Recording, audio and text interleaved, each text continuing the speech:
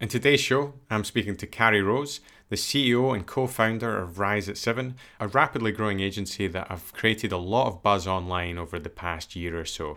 I was tempted to say longer than a year, but they really are in their infancy and have been growing at a rapid rate and generating a lot of attention. And a huge part of that has been the successful creative campaigns they've been responsible for. And one that has really stood out to me, and I know it has stood out to a lot of other people in the digital marketing industry, is Sandtone, where they investigated the colour of the different beaches around the UK, but also tied that in with a lovely visual metaphor of the idea of going searching for the perfect paint colour for your house. And as part of that, they had many different executions to this campaign, one of which was actually creating pots of paint like you would get from the DIY store with the different colours of the beaches.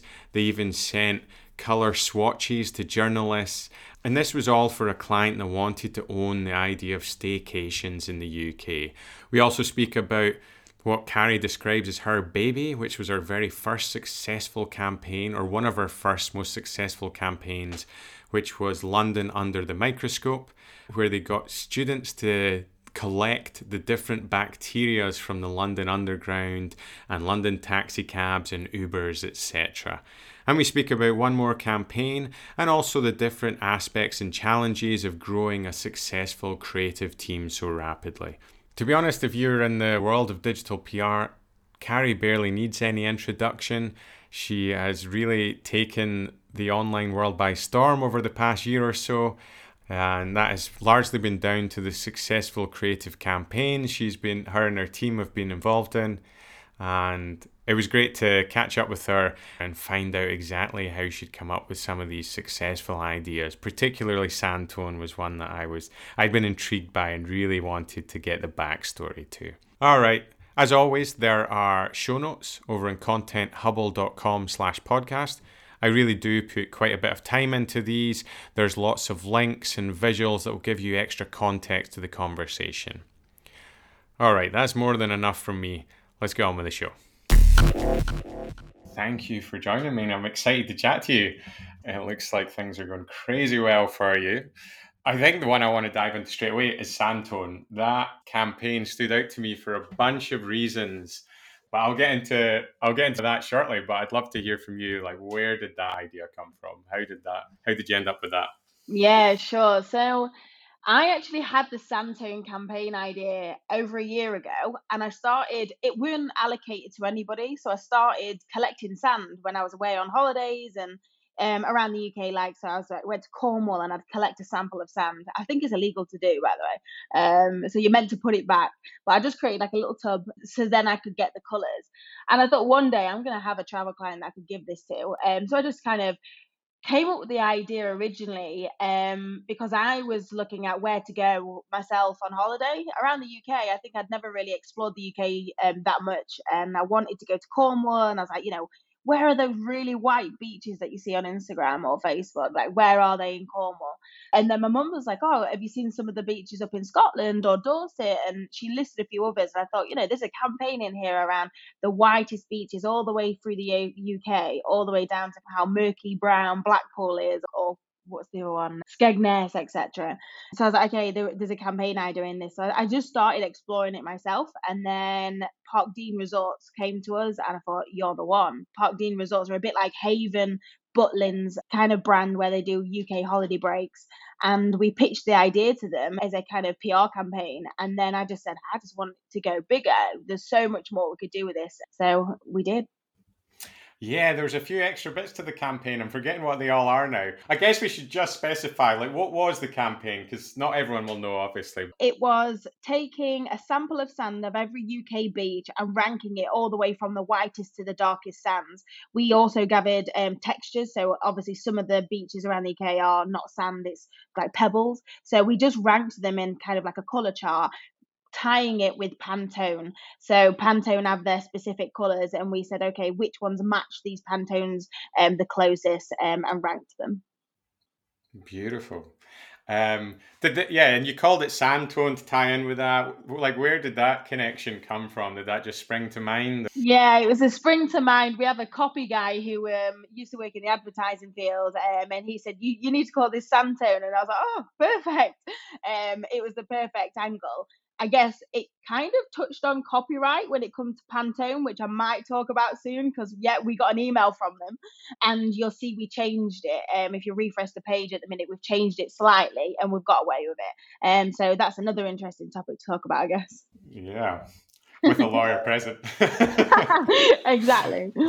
But then you said there's a few other elements to the campaign, and this is where it really stood out to me. So what else was there again? What did you do?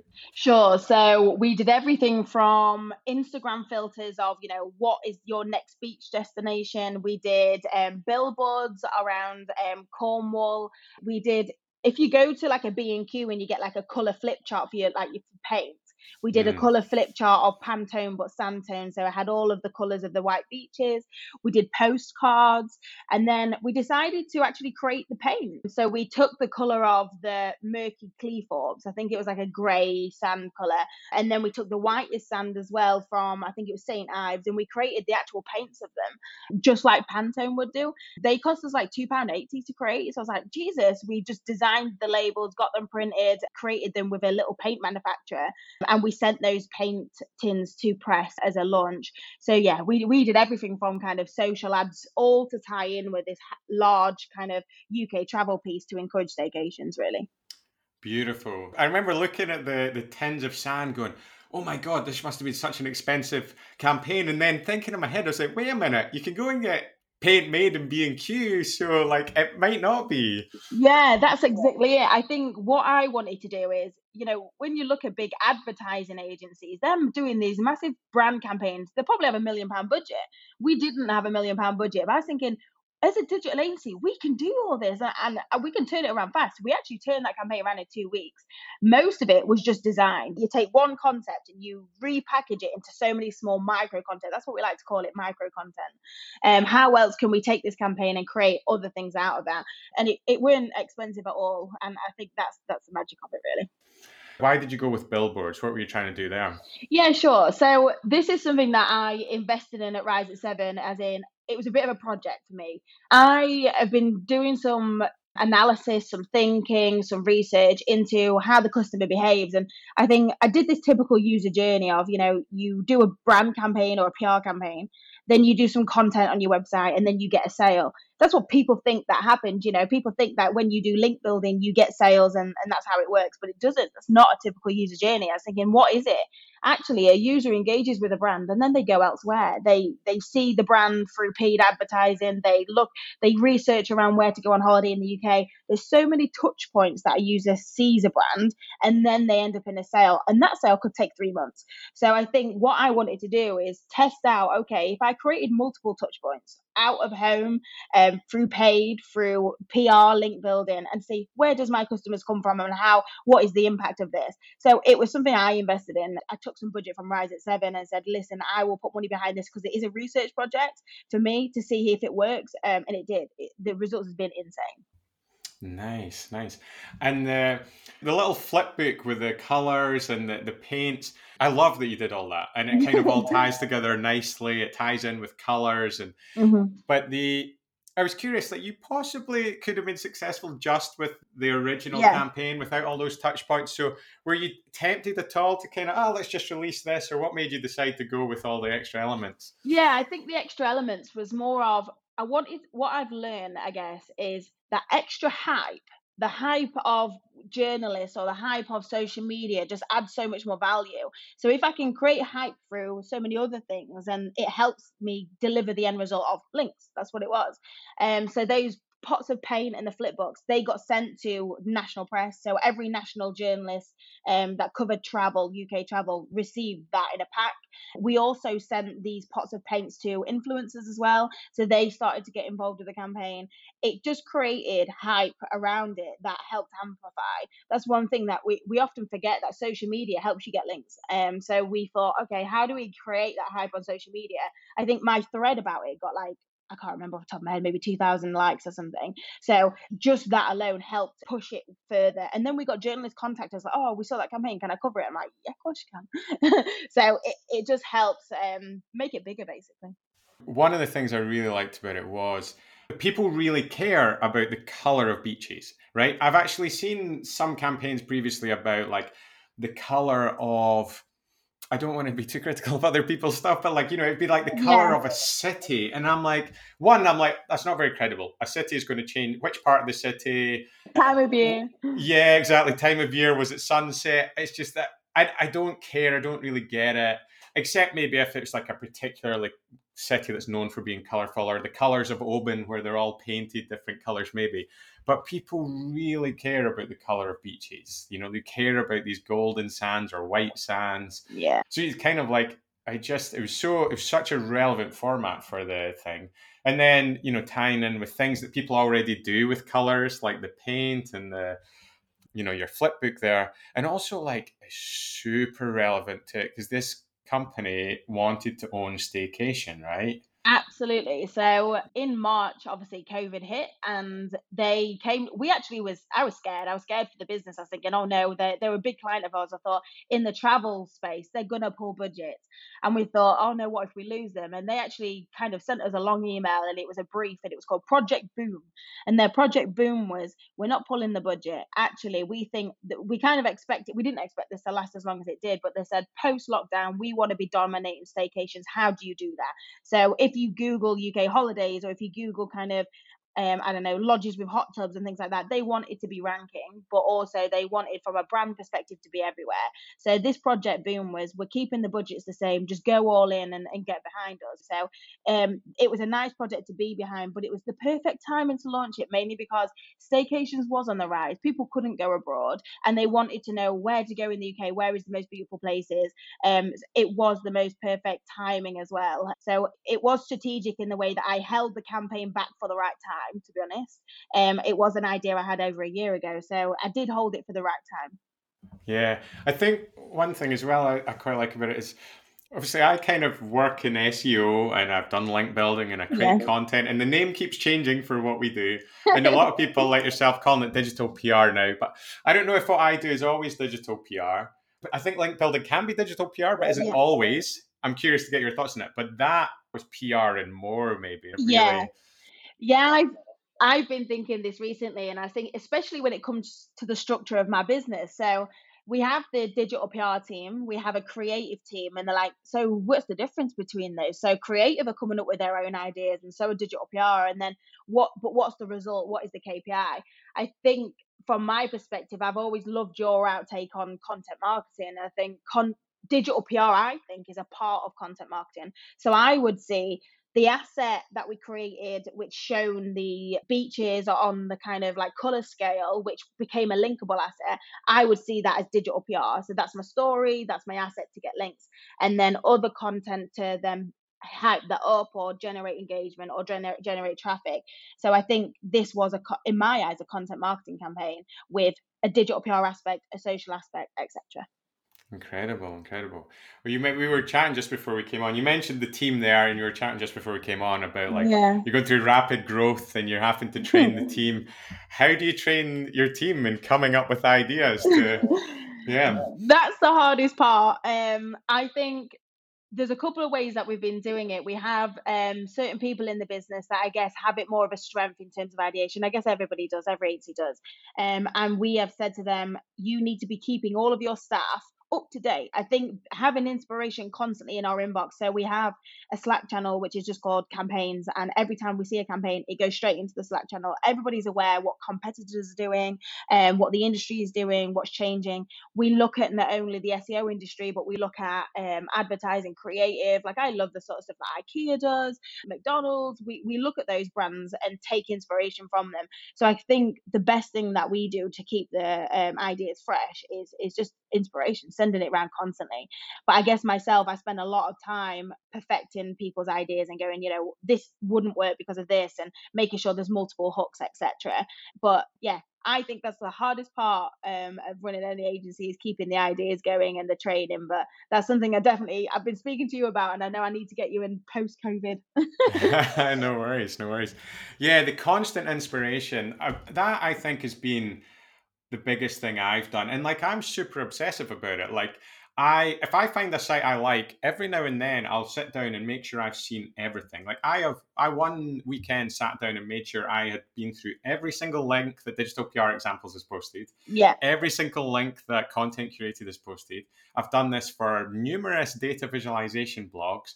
And like, sometimes it's a bit tedious, right? But like, it's all going in there, Yeah. and it's just, you'll one day you'll be like yesterday we was talking about a campaign, and it was to do with what data certain apps have on you. So like what data has Facebook got on me, etc. And we were doing this big piece of research. I said, do you know what, I've seen something like this before, and I'm sure it was like 4 years ago, and it was just an infographic, but it got like 250 links, and I knew I had it somewhere. So what I have is a bookmark on my laptop, and every good campaign that I think is good from my point of view, I drop the URL straight in. I must have about 450 in there at the minute.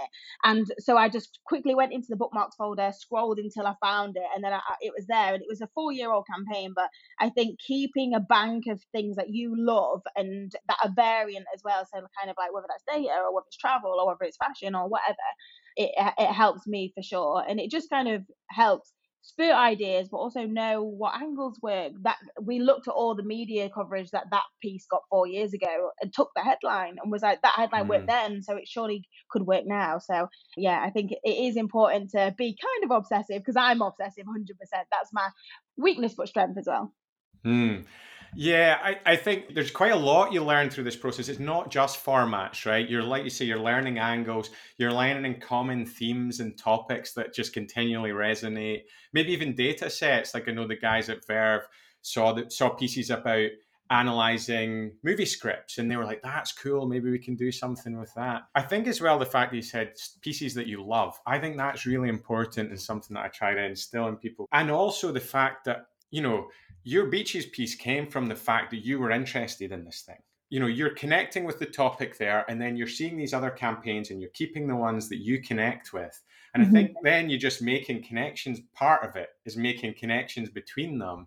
But I think sometimes I see people, they might do research but they're just kind of going through the motions. They're maybe not really connecting with the topic and thinking about what's interesting. And maybe they collect this swipe file of stuff, but maybe they're not really that into it. They're just kind of doing it. And I think there's a real difference that you've got to get into it. 100%. I actually allocate certain clients' campaigns to certain people in the business. So there was a campaign that was running for a client of ours a couple of weeks ago, and I could see it was good work. It was a good campaign, but the person running it, they weren't interested in that topic. I think it was to do with Xbox. So I was like, I know you're not interested in Xbox. They're not a gamer, they're more into fashion or whatever. So straight away, I got one of our gamers on it. They're passionate about it, but they could know the audience. But also, that passion sees through. Passion can see a crap idea into something amazing. You can make something work through that. So we strategically do that. We find who is going to be passionate about this client or specific campaign, and we move things around all the time based on that. Yeah, I mean, it's no coincidence that some of my biggest pieces are about music. That was pretty easy going. But actually, so that's an interesting point. Like, you've hand campaigns to people that like will be passionate about it. But have you ever had to come up with stuff that you weren't passionate about? Oh, absolutely. I've done campaigns for vaping. Oh God, and even like sports. And I think what I do is most of my ideas are campaign ideas that I identify with normally. I usually kind of experience something, or it's a small thought while I'm driving, and then a campaign idea comes out of it. It's always something that kind of I identify with or is relevant to my life, most of my ideas. And I find that with other people as well. One guy come up with the campaign idea yesterday, and he was like, he's a massive PlayStation fan, and he said, did you know about PlayStation memory? It gets taken up by this. And then there was an idea for it because his memory's blocked up. So he came up with that idea out of his own experience, which is important. So what do you do in those occasions where it's not one of your things, though? How do you get into it? I think for me, what I usually do is take concepts or ways of thinking from things I am passionate about and apply it to that, whether that's an industry, etc. I think it's a tough question. I think for me because I'm passionate about a trip to Asda. I'm a bit mad in that sense, but I think mainly it's just getting the team involved from day one and being together as a team. That's what helps drive it really. But I think for me, most of the time, I have a bit of a rule here, which is quite important. I'm like, do you believe in that campaign idea? Sometimes I feel people like, like when they're running a campaign, it's a bit of a slog. Like there's loads of Mm-hmm. data, there's loads of research. And I'm like, are you tired of this? I can see you're tired of this. It means it's not good. You're not enjoying this. Mm. So I just say, scrap it. It's not good enough. It's not worth the effort. Campaigns need to feel simple, easy, and enjoyable. So I'm like, it's not a good idea. Let's get rid of it at the start again. So I think having that belief of from the beginning is important. And if they don't have it, I just cut it. I usually just say, drop it. Let's come up with a new one.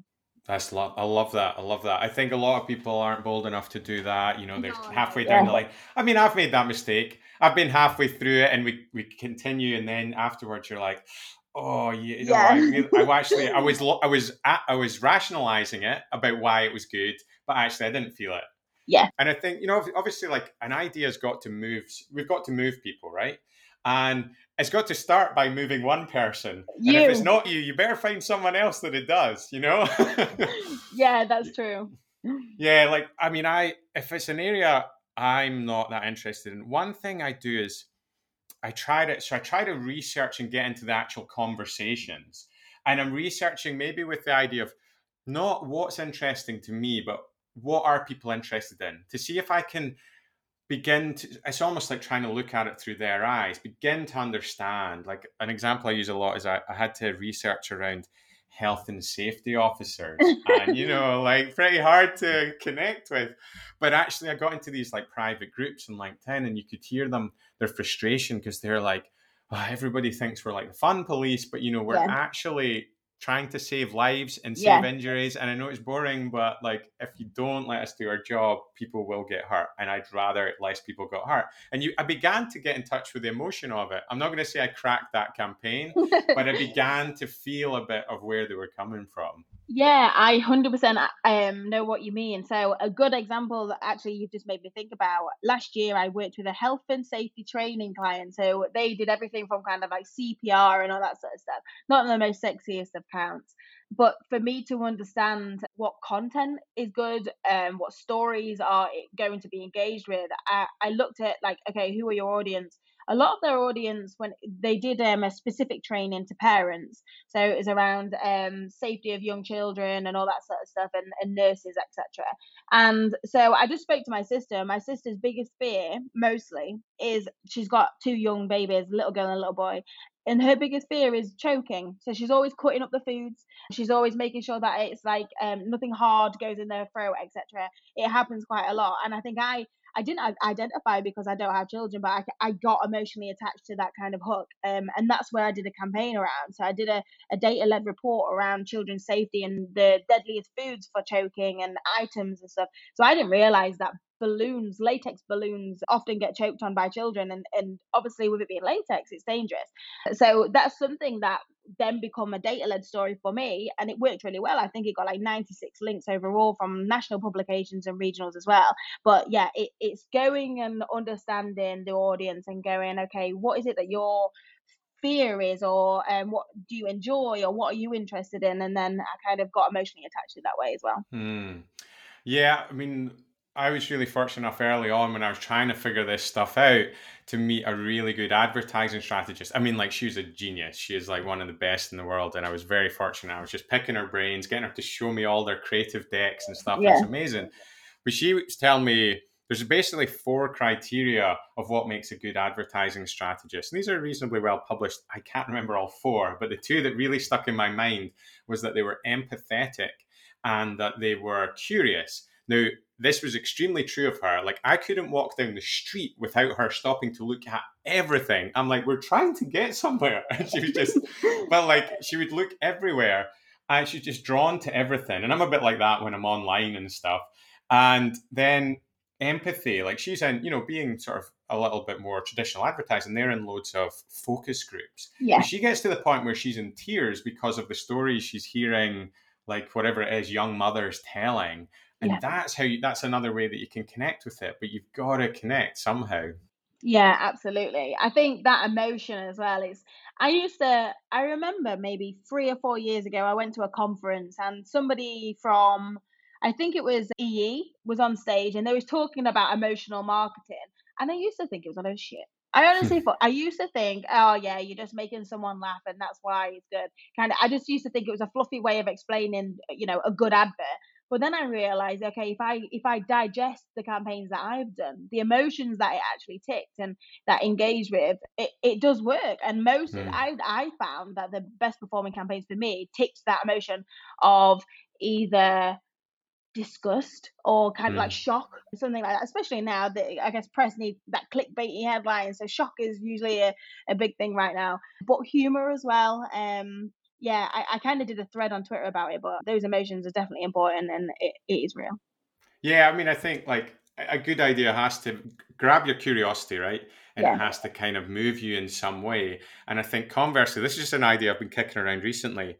If you yourself aren't generally curious and yeah. aren't generally kind of engaged, you don't engage with content and engage with the topic, then I don't know how you're going to make something that's curious and engaging if you're not curious and engaged.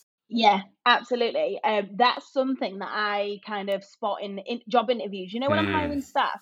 So mm, usually when I say at the end of the interview, "Have you got any questions for us?" And if they say, "Oh no, everything's good," I'm like, "You're not curious." Especially in a business like ours that's grown at an extreme rate in the last 12 months. Surely you've got questions. Surely you want to know about mm, our campaigns. How does it work?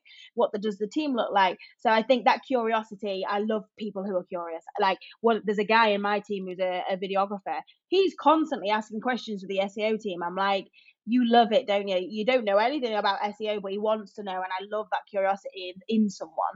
It's a nice trait. You were talking about when your team are coming up with ideas and you're kind of giving feedback on them. What do you look for in a good idea? What are the Carrie Rose criteria to getting a campaign out there?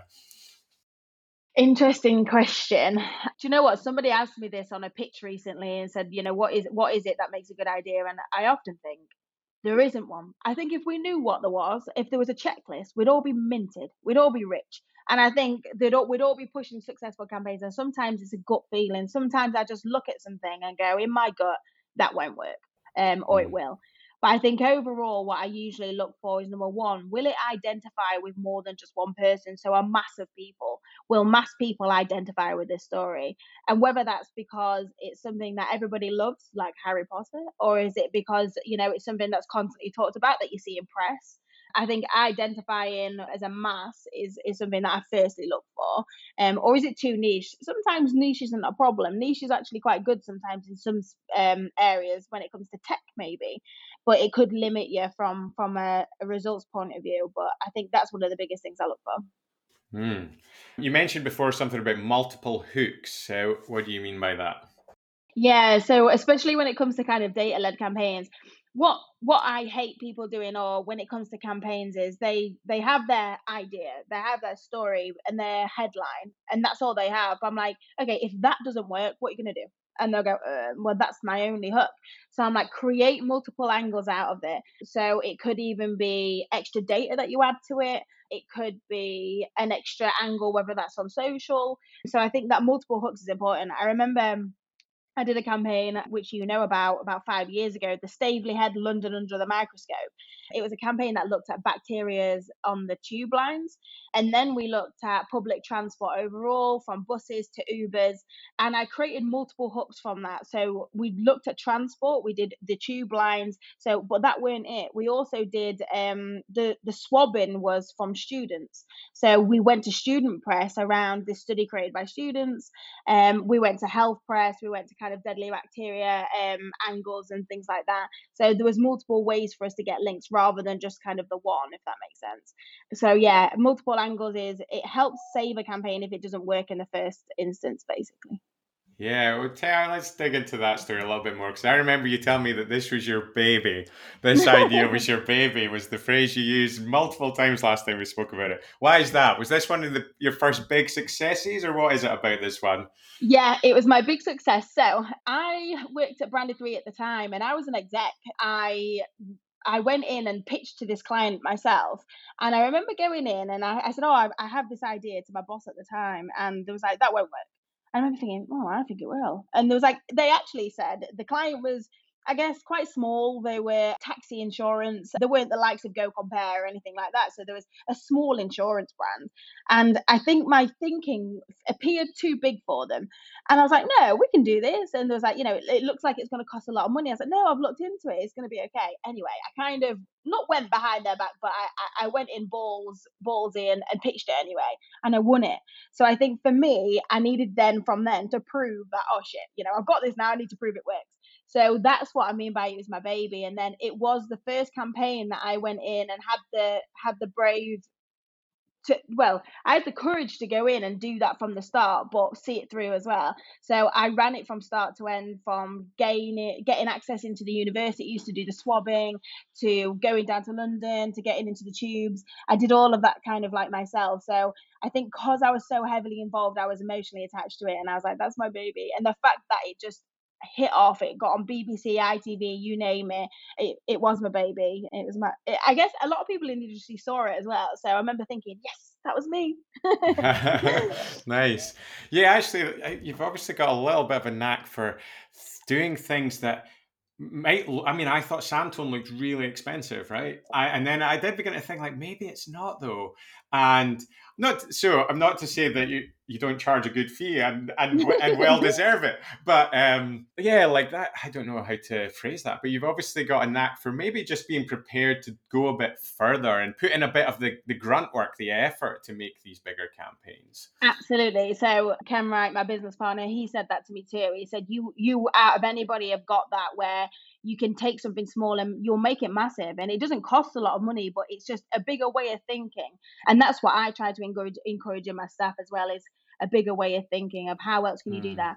And not only because we care about results, but mostly these campaigns that have that bit more of effort from behind it makes my clients happy. So my client at Park Dean, he went home and shown his wife. He went home and said, and he shared it on his Facebook. And he was proud that we as an agency put something behind of it, but it was bigger than just an infographic. It was bigger than just something that was on their website. They was proud to be able to show it. And I think that from an agency point of view, to give them something to show off to their boss, to show off to their parents, to show off to their wife, it's more than money can buy, if that makes sense. So we put some money behind it as an agency, not a lot of money. Somebody actually came to us recently and said, "How much did that actually cost?" It weren't that much. It honestly weren't. So yeah, it's more of a just pushing it further, thinking bigger. Mm. Yeah, I was asked by someone recently, how can we do campaigns that other people can't do? Right. Yes. So, like we come up with a campaign. I'm not going to say what theirs were, but you know yourself, you see these formats that as soon as Yeah. someone does it, everyone's doing it. And one of the things I said to them is like, as soon as someone's done it, then yeah, they can copy it because you've taken the risk and now they know it works. Yeah. But so I think the difference isn't doing what people can, unless you happen to have miraculous data that they don't have access to. But it's like doing what they won't. And you're obviously like, that's obviously a big part of what you do. 100%. So we had a bit of a giggle this morning because a very popular campaign we did a couple of months ago, I'll not name it just because someone's done something yesterday but extremely similar, and it's nice, it's flattering because I love the fact that we have the courage to do something different, and then we see the industry copying, which is amazing. I actually love that. I love to see people kind of learning and seeing what works, etc. But I think yeah, there's a difference between doing something different but braving to do something that nobody else would do. That's what we put ourselves in. Somebody said that, they were like, how are you getting clients to sign this off? The way we're getting clients to sign it off is because from our marketing we've shown we'll do anything. We've put sex toys in Easter eggs, we've done all sorts really. So much that brands come to us for that. So we have, you know big brands like Odeon or big brands like Game that they're like, we've seen what you do on social. We want more of that. We want part of that. We want to be like kind of McDonald's, Burger King, the way that they like hit off each other, building that brand. So they want to be different and they want to be cheeky. So luckily, it's not something we have to sell in. They want it now. So that helps from our marketing, as in we're the agency that we brave to do it and we will push boundaries. Some clients come to us and I'm like, we will challenge you. We will give you ideas that the legal team might raise brows, but I was like, if you want that, then we're the agency for you. If you don't, we're not for you. We have that strict policy. Nice. Yeah. There's a lot to be said for pre-framing stuff with clients. Like tell them up front how this is going to go and how you work. Because if you don't, then you end up having to have that discussion Yeah. after it. After you've presented the idea, they've made their mind up, and then it's really hard. You're on the back foot. But if you pre-frame it all and go, this is how it's going to be, then I think you've got like a much better chance of them accepting it. Absolutely. And I think because of the we've done all sorts from really crazy things, but also safe things, but big things. And I think what people come to us for is they don't know what to expect. So they'll go, come on, we want a Rise at Seven idea. So we'll give them something or we'll go away and think about something. They don't know whether it's going to be crazy or whether it's going to be just out there. But the fact that they're coming to us because they want it just makes our life so much easier. So I don't know if this question will resonate or not. You could just ignore it if it doesn't. But I'm curious, like when you're like coming up with ideas, and when you Yeah. maybe you see inspiration, or you find something that's interesting, like the sand or whatever. What sort of questions are you asking yourself? Does that ring any bells, or is that a weird question? Um, Like I've sort of asked myself, like, what else do I want to know here? Like, what else could I do with this? What haven't they done? There's little questions that sort of drive me when I see something, but maybe that's not the way you think. Yeah, it's not necessarily the way I think, but I think something, I guess one thing that does go through my mind is, has this done before and been done before? And I'm not the type to go, oh, it's been done before, so we can't do this. If it's been done before, how can I do it better? I know that people have done things like testing sand colors and, is this a nice clean sand? And there's been things like that done before, but have they done it to the scale that I can do it? So that's one question that I guess goes through my mind is, how can I do it better than anybody else can? And how can I give it an angle that nobody else can think? That's usually how I go down. Do you have anything in mind that you'd love to do if anyone gives you the chance? You don't need to give me the idea because that would be unfair. I'm like, how Yeah. how big is this going to go, Carrie? That's the question. Yeah, my dream client is to work with Pornhub. They do all sorts of mad stuff, and I would love to be part of that. But also, like, even down to John Lewis. So John Lewis, they have, they spend millions on a Christmas ad. And I did a talk about this last week, and I said, I remember the year that they did the Christmas ad around the pianos, and they had Elton John, etc. And I googled pianos, and I was like, do they even rank for the product that they're pushing? And they didn't at all. And I was thinking, okay, from a search perspective, this big ass creative Christmas campaign doesn't work. It doesn't get links that much really. So that's my dream: is how can I make the Christmas ad for John Lewis work for search? That's my goal. But I'm trying to tie big creative advertising campaigns together to work online, and that's the sort of brands that are coming to us for that. So they have these big budgets and they do these big campaigns, but how do we actually get it to work for SEO? Because now SEO have got a voice in on the board table, etc. So that's how big I'm trying to get. Yeah, I mean, they could have dropped some little Easter eggs into their piano Yes. page or whatever. It would have been beautiful. Ah, nice. Yeah, so what sort of way do you want to see this going? Like, you're obviously talking about really integrating stuff. And, like will happily admit that I have at times made ideas for clients which weren't massively relevant. We were just doing it to get links, but we're all trying to get a bit more mature and savvier and kind of tick the right boxes these days. So, Yeah. yeah, that's obviously something you're really pushing. Yeah, absolutely. I think in the past I've done things that are irrelevant for links often. So just because I know that it's a good story, especially when it comes to things like gambling, etc., you have to come up with anything to get links from Hmm. those. Like how else are you going to get links to gambling? But it's something that I'm challenging myself is, okay, how can we build more relevant content, more content that actually people will engage with, links that people actually click on. That's my focus. Yeah, nice, nice. So Yeah. Well, actually, you spoke to me a while back about, we were talking about a couple of campaigns, and you were talking about doing research on social, like you research on Facebook, you research on Reddit. Is that like a cop? What? I'll dial it back a little bit. You're presented with a new brief. It's not one that you've conveniently had an idea in mind because you're obsessively coming up with ideas. And let's say I'm not talking about the massive team. It's just you. Where do you start? Like, where do you go? I do start on social media. I start to understand how people engage with that brand, how they engage with the content that they share. What is the content that they share?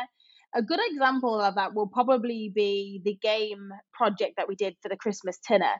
So they actually came to us with the idea themselves. They already had the Christmas dinner. It was something they did in 2013, but they wanted it goes viral every year for some reason. They don't push it at all since 2013, but it still goes viral. And they said, this time we want to get links. How can we get links from this campaign?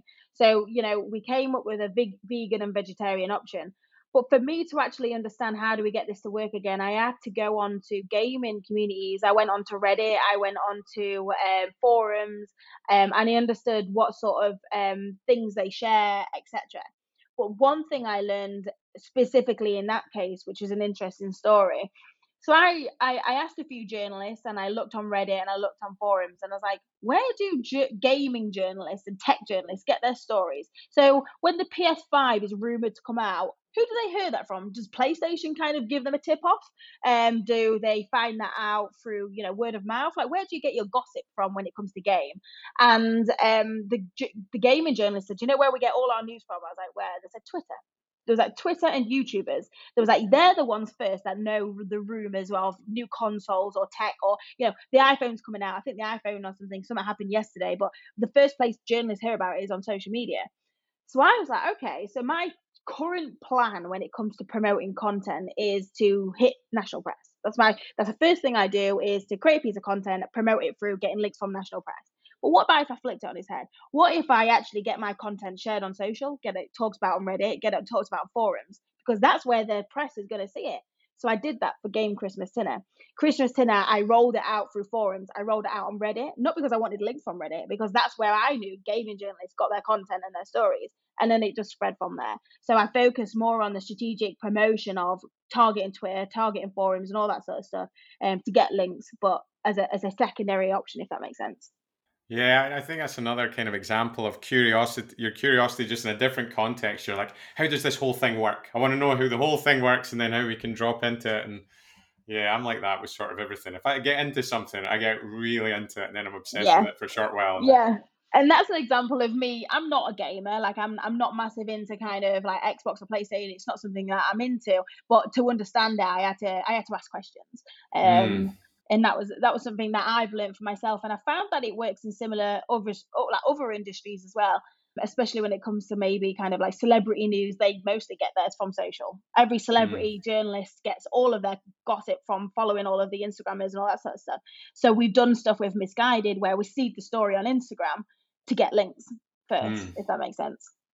Finally remember the other thing about the Sandtone piece. You put a little bit of your own budget into the billboards, right? And I know that, say, with the, I think you mentioned with the game piece previously that you put a lot of your own sort of extra time into that. Yeah, And I did the same with some of the really early pieces at Distill. Like, we didn't have the budget to make that thing. yeah, I just put my weekends into it. Now, I yeah, don't want to promote it, and I'm training young people in this industry how to get good at this stuff. And I don't want to promote, spend all your evenings and weekends. But it's like, do you genuinely want to get good at something? Like, surely you've got to put some time in. I didn't study at university for this stuff. So I just see it as like, this is my education. I'm pouring some additional extra effort and time into it. And I've heard people say, oh, like, but I feel like I'm giving that time to the company for free. I'm like, no, you're investing in yourself. Like, whatever you learn and get good at, you'll take with you. They'd love to keep it. yeah. I think there's some for advice on that. We do it quite a lot, but not a lot. So we only specifically give that extra time, budget, and energy into ones that we think this is going to be worth it. Like, of course, we go above and beyond. And actually, from a business perspective, probably shouldn't admit this, but I don't mind. We do over service quite a lot. But from a new business point of view, being only a year old, the biggest thing is delivery. We have to deliver as an agency. So that's my number one kind of priority. I'm not necessarily, I'm looking to make money, but I'm also looking to just build a good customer base by delivering. But I think, yeah, putting that extra time is and budget, especially from my point of view, into game as an example, or into Park Dean, the Sandtone campaign. That for me was, I needed a good case study mainly. I needed Mm. something to shout about. I listened to a podcast about Social Chain. So Social Chain, when they first started, they did a lot of this. They did a lot of big campaigns, made things go viral. They put their own effort and time into it. They spent their own budgets into it because they got a year's worth of case studies that are, global, amazing, award winning. And then year two, they just said, do you want that? And clients go, yeah, we want it. You go, pay for it. So for me, I took the same strategy. Sometimes you have to dig into your budgets and your profits and all that sort of stuff to kind of add more value to a campaign. But the long term, it's so much more worth it. Like now, Game of won us. We're working with Xbox and PlayStation now through Game. So it, for me as a business, it was 100% worth it doing that. Yeah, I think you hit upon the right point there. It was to gain case studies, because once you got case studies, then you can get Yeah, the attention, you can get the budget, you can get the time. For me, it was actually to gain case studies, I guess, internally at Distilled. Like, yeah, now I can do this. And then also let clients see it, they come to you and you're like, cool, okay, well, that costs a bit more though. yeah, And then you can build it up. So I think, yeah, for companies, yeah, case studies, but also for individuals, like if you want to get good at absolutely. this, if you want to grow in the team, like you've got to put in a little bit of time. Yeah, yeah, 100%. And that Sandtone campaign, that's something that I've never done anything like before. I've never done a billboard. And for me, that was, I learned how to find billboards, put the billboards up, how long they go live for, how much it costs. That's something that I never knew I needed that before. Mm. But because I did it, now I know. So it is more of a, if it works for me, then maybe I can do that 10 times. So it is a learning curve, 100%. And I think it's important to push boundaries, try something new. I do that all the time for myself. Hmm. You spoke a bit earlier on about the like constant source of inspiration. How did you do that? How did you do that initially when you're first setting out, and then how has that changed? How do you stay on top of things now? Yeah, sure. I guess so before I started Rise, I worked at Edit. I actually was kind of the one person in the business that I had Google Alerts set up for everything. So if an agency won an award, I knew about it and I knew why they won an award because of a certain campaign. So it was that curiosity. I had alerts for everything. I was constantly researching so much that I started up digital PR examples because of it. I thought, I had all this like amazing information of what everyone's up to, and I was like, right, now it's time to share that. Let the world know what everyone else is up to as well. So that's where it started. And I guess now through digital PR examples, people are sending their campaigns to us and saying, oh, we've just launched this. So we're like the first to know about stuff, which is good. But also, I keep up to date with your work as well as content created, and I do the same as what you do. I take campaigns and I just take them apart in a good way, as in how did they come up with this, or what's the data behind it, etc.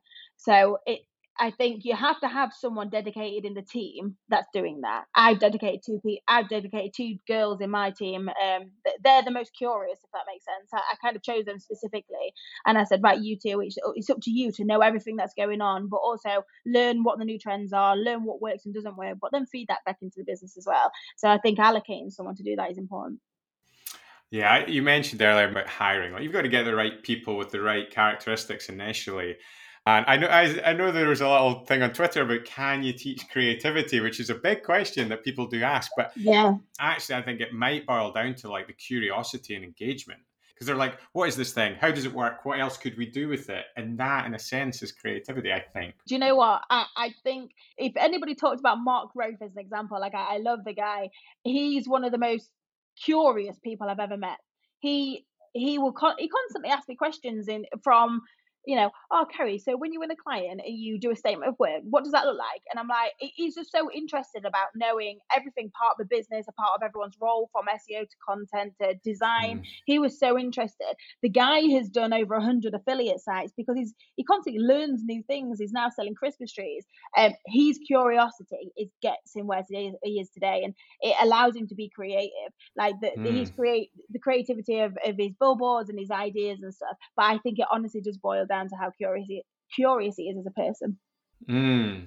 Yeah, I wonder if there's the curiosity of how does this work, But that technically could just be analytical, right? But if you also switch it to, and what else could I do with this? Then suddenly you're in that creative realm. Yeah. Obviously, I have a lot of thoughts on this, but I'm constantly just kicking them around. Like you say, nobody has a perfect answer on creativity and what works. But And I think for processes as well, somebody asked me on a pitch the other day, what's your process? And I kind of thought to myself, shit, we don't have a process. We don't have a written process on a slide that says this is how we do things. And I'm thinking, mm, because every single time it changes, and also I think if there was a certain way of doing things that's like perfect, or the secret sauce or whatever, I just I just think we'd all just be doing well if there was one. But I just think sometimes there isn't a process, and sometimes it is gut, sometimes it's reaction, sometimes it's just it could be absolutely anything. So I actually don't like it when people say, oh, there is a certain way of doing things or the certain way, and I'm like, there isn't. I honestly don't think there is. in the intro to a book called Gamestorming, they have a nice way of talking about it. It's not like a chain, like in a process, like a factory. It's like it's a series of spaces that you Nice. explore. So it's like, and you have to have the right size frame, and then there's an exploration inside that frame, and then you move to the next frame. And there's something nice about that, but obviously that means it isn't totally defined. Yeah. Yeah. And I think it's an interesting one as well. You were saying about, nobody has a perfect handle on what creativity or like what's going to work. But I think if you have, and so you can't have a checklist, right? And I've tried having a checklist and it sort of works, but it sort of doesn't. I think that comes down to any sort of checklist or any sort of framework is analytical, right? Yeah. But like, and you can justify it, but it's like it does boil down to like, is this a motive? Does this grab your curiosity? Does this grab you? Like before you've even thought Yeah. about it, I used to like stand in the pub and casually, not without even looking at my mate, just mention what I was talking about to see if he responded, to see if he moved towards me and like what happened to his body. I didn't care what he said because I go, oh yeah, that's interesting, but that could be nonsense. But I look at his body and I see like, does he actually react to this? Does he get intrigued, or is he not interested at all? Yeah. You see this a lot on Twitter, but I've done it all my life, as in through my career. That mum test. My mum doesn't care about much. She's just cracking on with her life. She does her thing. So when I come to her and say, "Mum, I'm doing this thing of SEO," she's like, "What? What's that? What's SEO?" So if I come up with an idea and I say, "Mum, I've done this idea. What do you think of it?" And if I can raise her brows or catch her attention, then I know it's good. Whereas if I'm like, "Oh, I've got this idea," and she carries on making tea or she carries on doing a thing, then I'm like, oh, she's not that bothered. I'm not sure if that worked for mine. Every time I say anything, she's like, "Oh, that's nice." Yeah, some moms just love anything. You could do anything and they love it. Yeah. But yeah, I test it out on people for sure. Whether that's friends or anything. Yeah, and I think the framework stuff, I'm kind of torn on them. I think they're useful. Like having like a checklist is too extreme, right? But some kind of framework, you said multiple hooks. Does it have multiple hooks? Does it Yeah. have this? Does it have that? I think those are useful when you know it's not working. And it's just little guides as to where is it maybe not working. Yeah. But you've still got to then somehow recapture that bit that grabs you as opposed to just analyzing it and dissecting it. Yeah, there's one thing that yeah, absolutely. There's one thing that I've learned, especially in the last 12 months. I found so I have about 20 people in the PR team now, which is crazy. And I've kind of not split them up physically, but mentally in my head of there's people that can create stories and there's people that can promote stories. And there's certain people that I've hired in these roles. So we've recently hired a guy who is a script writer for the BBC. So he's a story creator. He can create stories that 1,000 people are going to love and 1 million people are going to love. So he kind of comes up with a lot of the ideas, does a lot of the content writing, putting the story together, and then he'll pass it on to the promotions team. So the promotions teams are the ones that can then go, I can get anybody talking about this. They have to be involved because the promotion have to be involved in, if you're selling a story, you have to be involved from the start. But I have noticed that there is two different skill sets. There is a number of people in my team though that can do both, and I think they're rare. Mm, They're rare. If you yeah. can get people that can create stories as well as promote them and know exactly. But there are some promoters that just can't create stories, and they know how to sell a story through anything. But in terms of boiling down to what is the hook, what is it that we're actually telling here in a few words, stop overcomplicating things. Yeah, I think that's something I've learned definitely. That's interesting. I'm definitely firmer in the other camp. Like, yeah, I'm no good at promoting my own stories, but that's really quite insightful. You'd think if you could come up with them, then you should be able to sell it, right? But Yeah, I mean, I can sell the idea on a pitch, but yeah. I think that the other form of content promotion, yeah, it's not my skill or strength at all. How do you make sure those two people stay connected during the process? Because I know that sometimes that can cause an issue. Yeah, absolutely. So we have squads. So a squad would be on a client's a safe game. They have a squad, and that squad has briefing meetings from the beginning. They sit and do all the briefs together. So the the story creator and the story promoter, they create all the briefs from design, content to whatever it is, dev. Mm, They're involved throughout the process. It takes some time, but one thing that we don't have here at Rise is we don't have account managers or project managers. We have one project manager, but she's more project managing the business. mm, Whereas the people that are creating the stories, they're the project managers. They're okay. the campaign people. So it means that we're spending less on kind of internal roles, but those people are more involved and making sure that their story actually comes into something. Mm. So yeah, squads is the answer for that one. What would a squad be made up of? How many people? What roles? No more than four. Any Nice. more than four gets two. You know when you say what's that saying? Like too many cooks. No more than four, but you always allocate a leader, so somebody that owns that. So if something gets dropped off, maybe content's late or design gets pushed back, or actually this weren't a strong story, the owner of that squad, it's their problem, and they're Mm. usually more senior. So yeah, the squad is no bigger than four people. And that's what, two creators, two promoters, or have you got other roles in there? We usually have a digital strategist in there. So they're the ones that are saying, what's actually right for the client. Often you have a creative wanting to do something fancy, but actually they don't think, well, is that what the client wants? What's the results? What we're looking for here? So the digital strategists are the ones that kind of, I call them the puppet masters. They're the ones that are pulling the strings. And then we have your content creators. So that could be content writers, it could be videographers, designers, anything like that. People that create stories, and then the promoters, so that could be social people, it could be PR. So that's usually what is involved, mainly managed by a digital strategist, and then creators and promoters. Yeah, interesting. Like the strategists and or planners, as they were called, which is a bit of a misnomer in advertising, were originally brought in to be the voice of the consumer. Because, like, if you think about Mad Men, you'd have loads of account men or account people. They were mostly men in Mad Men, but let's say account people and like Roger Sterling, and they'd always just try to please the client. Yeah, And you got Dawn and the creatives who just want to please themselves essentially and make really creative work. That's probably a bit unfair, but that was kind of the. And so the strategists were brought in to make sure, like, but is this what their customer or their audience actually cares about? And so you've got that dynamic pooling in different ways. absolutely. Yeah. All right. I can't think of anything else. I tell you, I would probably need to get you back on to chat about the promotion side of it. We haven't even touched on that, but this has been awesome. I will have no problem editing loads of good stuff Oh, out of this. amazing. Is there anything you want to tell people, point them to? Just watch this space. You don't have to look far to hear from you online. Yeah, no, just keep doing what you're doing as well, and watch this space, hopefully. All right. I hope you enjoyed the show. As always, there are show notes over at contenthubble.com/podcast. And if you do want to learn more about creating better content and coming up with content ideas, check out contenthubble.com. There's plenty of resources there that can help you do just that. All right. Speak to you soon.